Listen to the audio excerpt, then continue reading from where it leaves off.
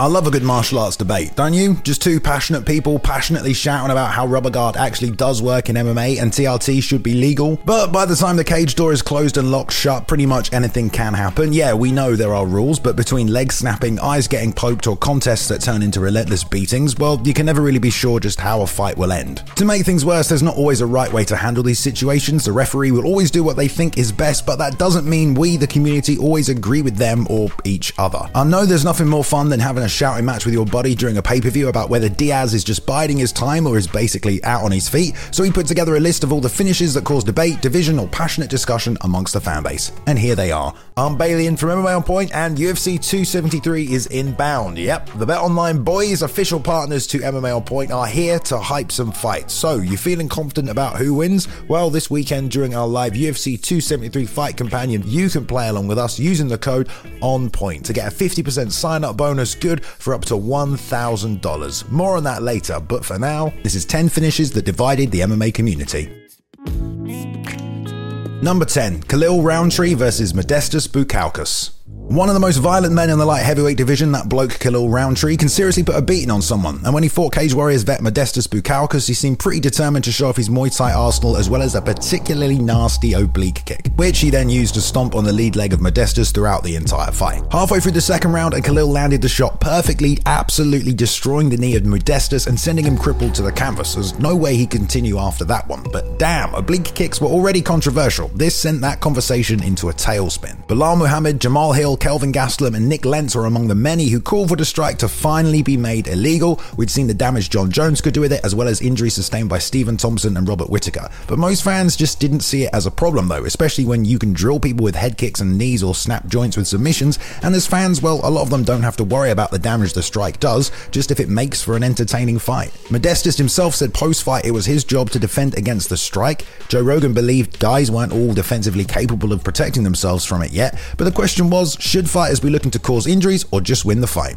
Number 9, Matt Hughes versus Carlos Newton. The list of dominant champions at 170 pounds in the UFC is pretty short, and on that list you'll definitely find Matt Hughes. He fought in the UFC a couple of times before, but never on more than a one-fight contract, but once he was here to stay, and he was matched up against the champion at the time, Carlos Newton, at UFC 34. It turned into a great grappling contest, and at the start of the second round, Carlos threw up a triangle which was very tight, so Matt decided the best way to deal with it was to pick him up, walk into his corner, and slam him into the canvas, which knocked Carlos out cold. The only thing was, it became clear as soon as the fight was over, Matt was also unconscious himself. It even took him a few seconds to realize he'd won and start celebrating, but of course the ref didn't see this, and so Matt was awarded the win and the title, but you better believe the MMA community had a lot to say about that. Hughes explained he could feel himself going out and so made a last-ditch effort to win the fight, slamming Carlos with all he had, but the ref was too busy attending to notice, and a lot of people thought the fight should become a no contest as a result, similar to what happened later with Gray Maynard and Rob Emerson. Both guys couldn't continue, so it was a no contest. This was also a title fight, so there was a lot on the line, and fans of Newton thought he'd been robbed. Matt had gone to sleep with the choke, the fight should have been over at that point, but fans of Hughes could easily look past the fact he may or may not have been unconscious. Newton clearly was, and Matt was able to stand at the end of the fight. It was so controversial that they booked a rematch and fought 8 months later. That time Matt won by TKO in the 4th round, so there were no arguments there, but it was a topic of hot debate for a while. Number 8, the BMF title fight.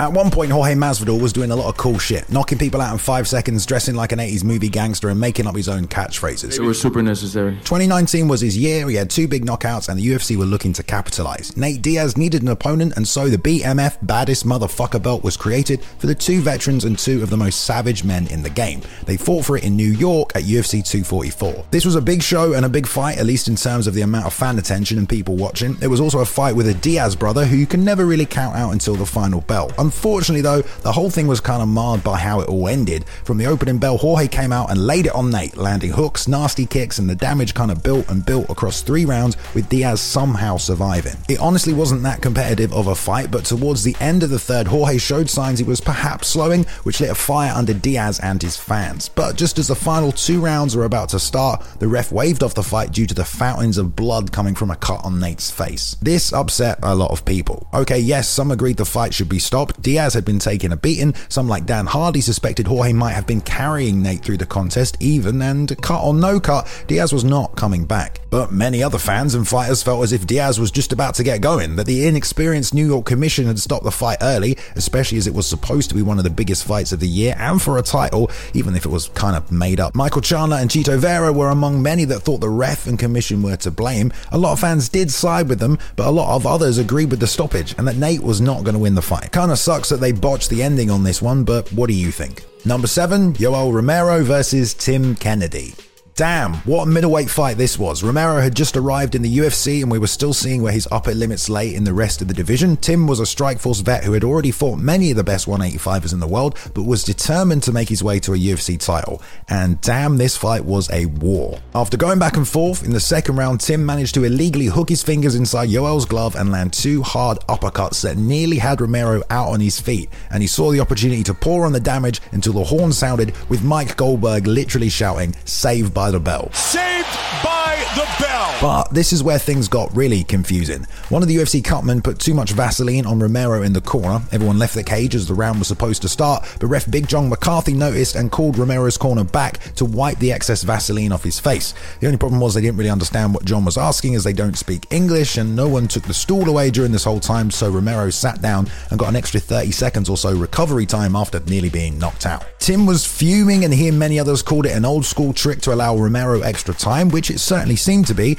but the UFC cutman was to blame for putting on too much Vaseline. Or was it John McCarthy for not removing the stool himself, or being more insistent that Yoel just stood up? Dana White didn't solely put the blame on Yoel, but he did say, "I don't care what language you speak, you know what get the hell out of here means." Hector Lombard and Kenny Florian gave props to Yoel for his performance, whereas Dustin Kimura and TJ Grant called for the fight to be stopped after the second round. And Ben Askren and Cobb Swanson just straight up called out Yoel for his supposed shady tactics. To make matters worse, Romero came out in the third round and KO'd Tim in just 1 minute. Who's to blame for this one then?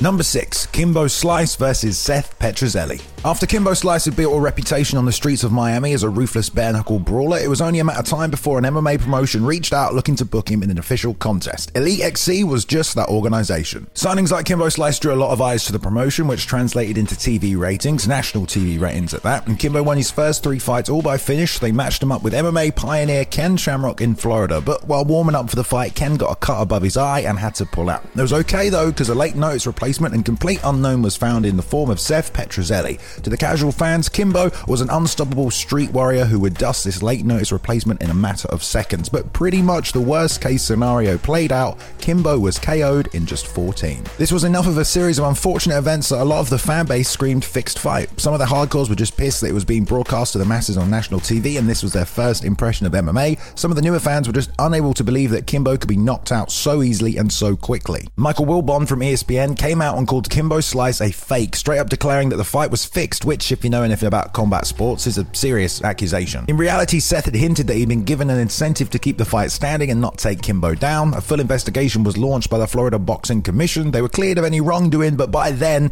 Elite XC had already gone out of business. Most of the hardcores were already aware of the inexperience of Kimbo, seeing him get flash KO'd. Man, you know, that could happen to anybody, especially someone with only 3 fights. But the casuals, oh no, Kimbo took a dive and they were super pissed. Number 5, Anderson Silva versus Yushin Okami. The young and hungry version of Anderson Silva was a terrifying force. He went from Brazil to Japan and then England, TKOing people across the planet and unleashing his acrobatic Muay Thai techniques onto unsuspecting faces. Amidst his Cage Rage middleweight championship reign, he flew to Hawaii to fight in Rumble on the Rock 8 against Yushin Okami. And I'm not saying it's confusing switching between promotions and countries, but well, here's what happened next. Anderson was laying the damage into Okami. I mean, he'd barely landed a strike in return, although eventually he got him down and got on top. He was in Anderson's guard before he slipped a foot on the outside and up-kicked him right on the jaw. It was a beautiful shot. It was also illegal. Not sure how many people knew that though. The commentators began praising his performance, even talked about him advancing to the next round of the tournament, and Anderson started celebrating, but when they read the judge's decision, the Spider was DQ'd, and well, a lot of people were pissed. Mainly at the ruling really, which kind of became a subject of debate, especially because Pride was so popular at the time where those kicks were legal, and now Anderson Silva, the man expected to win the whole tournament, had just been disqualified in the first round. The same thing kind of happened in rings with Fedor in the 2000 King of Kings tournament. He beat Ricardo Arona in the first round, but but literally in the first exchange of his next fight, he was grazed by an elbow and he opened a cut, and 17 seconds into the contest, it was stopped and Fedor was handed his first TKO loss. Yeah, again, kind of a bullshit ruling that resulted in a near undefeated fighter taking a loss. Also, elbows were illegal in rings, so the community weren't as angry as they were retroactively about this one, as Fedor wasn't as well known. It didn't help Japanese networks were super adverse to blood, otherwise the fight probably would have continued. Anderson broke the rules. Some fans were fine with this, the DQ was warranted, but as in the case of Fedor, a lot of the community argued that the rules needed another look at, as these two fighters shouldn't have taken those L's. Number 4, Anthony Smith versus Glover Teixeira. We already know that to be an MMA fighter, you have to push your capacity for exhaustion, pain, and doubt beyond any normal limit. Then you get the guys in the UFC who are just on another level above that, and people like Anthony Smith with nicknames like Lionheart, who was mortally wounded as a child and saved by half becoming a lion. No wait, that's dragons. Either way, when Smith fought Glover in a title eliminator, we got to see exactly what that meant. Smith started off really well, but as the fight wore on, Glover's style started to take over, and he dragged him down and beat him over and over again until he was literally apologizing while punching him in the face. Yeah, it is what it is, buddy. And Smith told his corner his teeth were falling out. My teeth are falling out. After 2 consecutive 10-8 rounds, it was at this point many people felt like the fight should probably have been stopped, but Anthony wasn't going to stop, the ref didn't stop it, his corner didn't stop it, and the beating just continued until he couldn't take any more, and finally it was stopped in the 5th round. And again, there were a lot of people who agree and disagree with the way this fight was finished. Some people like Junior Dos Santos praised the referee Jason Herzog in allowing the fight to continue, whereas Michael Chiesa and Max Griffin called for the towel to be thrown in. Mike Perry asked for the coaches to save their fighter, and DC stated that he would have stopped the fight himself. But Anthony posted on Instagram, told everyone to stop worrying about the stoppage, and then told Ariel Helwani he would have fired any of his coaches if they threw in the towel, and many fans agreed with him. I mean, again, they don't call him Lionheart for no reason. Should fighters be saved from themselves? Should they be allowed to continue if they're still fighting? Tough call, this one. Number 3, Michael Chiesa versus Kevin Lee. This was a cracker of a matchup at 155 that happened when both men were eyeing up championship contender status. It was 2 submission fighters going head to head. Lee had dissed Chiesa's mum. There were a lot of reasons to be excited. Well, sorry we didn't get a definitive conclusion to this contest either. I guess mainly because Mario Yamasaki was refereeing. With 30 seconds left in the first round, Kevin Lee had Mike's back and was working on a rear naked choke, which was locked in. It looked like Chiesa was about to tap, but he didn't. He didn't seem to go unconscious either, but Yamasaki jumped in and stopped the fight. Mike immediately started protesting he wasn't out, and Lee started celebrating another rear naked choke victory. The debate here really was Mike already finished? Was he ever going to get out of that choke? Was the fight already over when the ref stopped it? If you ask Kevin Lee, yes, he didn't believe Mike was going to escape. He even said post-fight that he went limp as he switched his grip. But ultimately, as a ref, you're supposed to give the fighter the benefit of the doubt, especially with a rear naked choke where he'll most likely just wake up and be fine. A few other people on Twitter agreed, including Derek Brunson, Will Brooks, and Mike Perry, but a lot of other fighters thought it was an early stoppage. Kevin had also landed some downward elbows that cut Chiesa before the finish, which Mike also tried to appeal when he wanted the result overturned to a no contest, which it was not. The Athletic Commission sided with the ref on this one, but what do you think? Number 2, Ben Askren versus Robbie Lawler.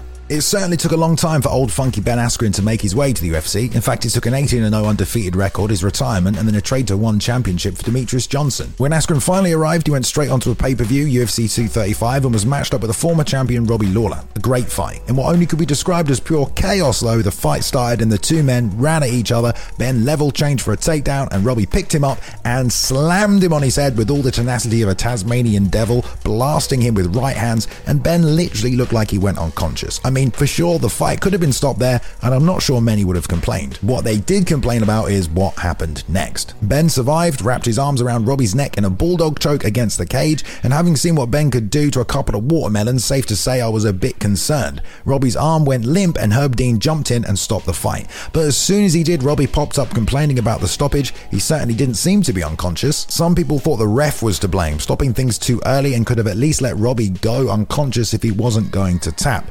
Others, like Gilbert Burns, thought it was a terrible performance in which Ben was slammed, nearly KO'd, and given a free stoppage. Chris Weidman simply said, terrible way to win, terrible way to lose, which is pretty accurate. Whereas people like Kenny Florian, Eric Koch, and Ken Shamrock praised Ben for the comeback victory. Crazy way to make a debut, from the verge of defeat to victory. The rest of Ben's UFC career showed us how well he competed with the best, but after this fiasco, the community was certainly divided. Number 1, Aljamain Sterling versus Peter Yan.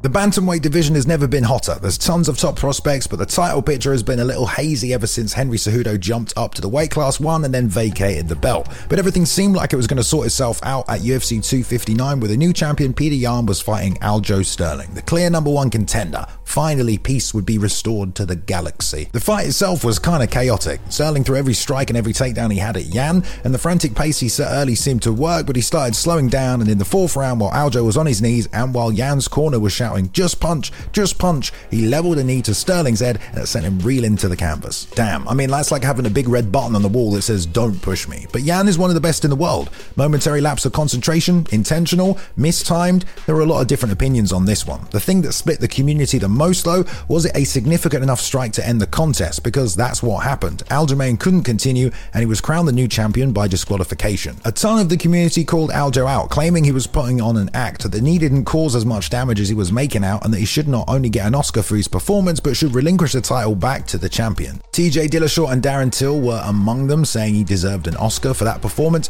and some like Tony Ferguson just kind of acknowledged the whole situation was fucked up and supported Aljo. Others like Justin Gaethje and Brad Tavares thought the whole discussion was irrelevant. He was hit with an illegal strike, it's a DQ, and Aljo shouldn't even be asked if he can continue. It shouldn't even be up to him. We saw this again in the Diego Sanchez versus Michel Pereira fight. Diego was hit with an illegal knee whilst grounded, and after asking the ref if it would be a DQ if he couldn't continue, he said he couldn't, and well, he won, which again split the community right down the middle. But it wasn't like he was the one who messed up in the first place. Wouldn't no contest just be a whole lot easier? No? Oh, okay, I guess then don't break the rules. But still, it's nice to have these debates once in a while. Careful though, this sport will drive you crazy. Thanks again to our official partners BetOnline, and make sure you come and join us this weekend for our live companion for UFC 273 in studio. You can play along with us at betonline.ag using the code ONPOINT. You get a 50% sign-up bonus, good for up to $1,000.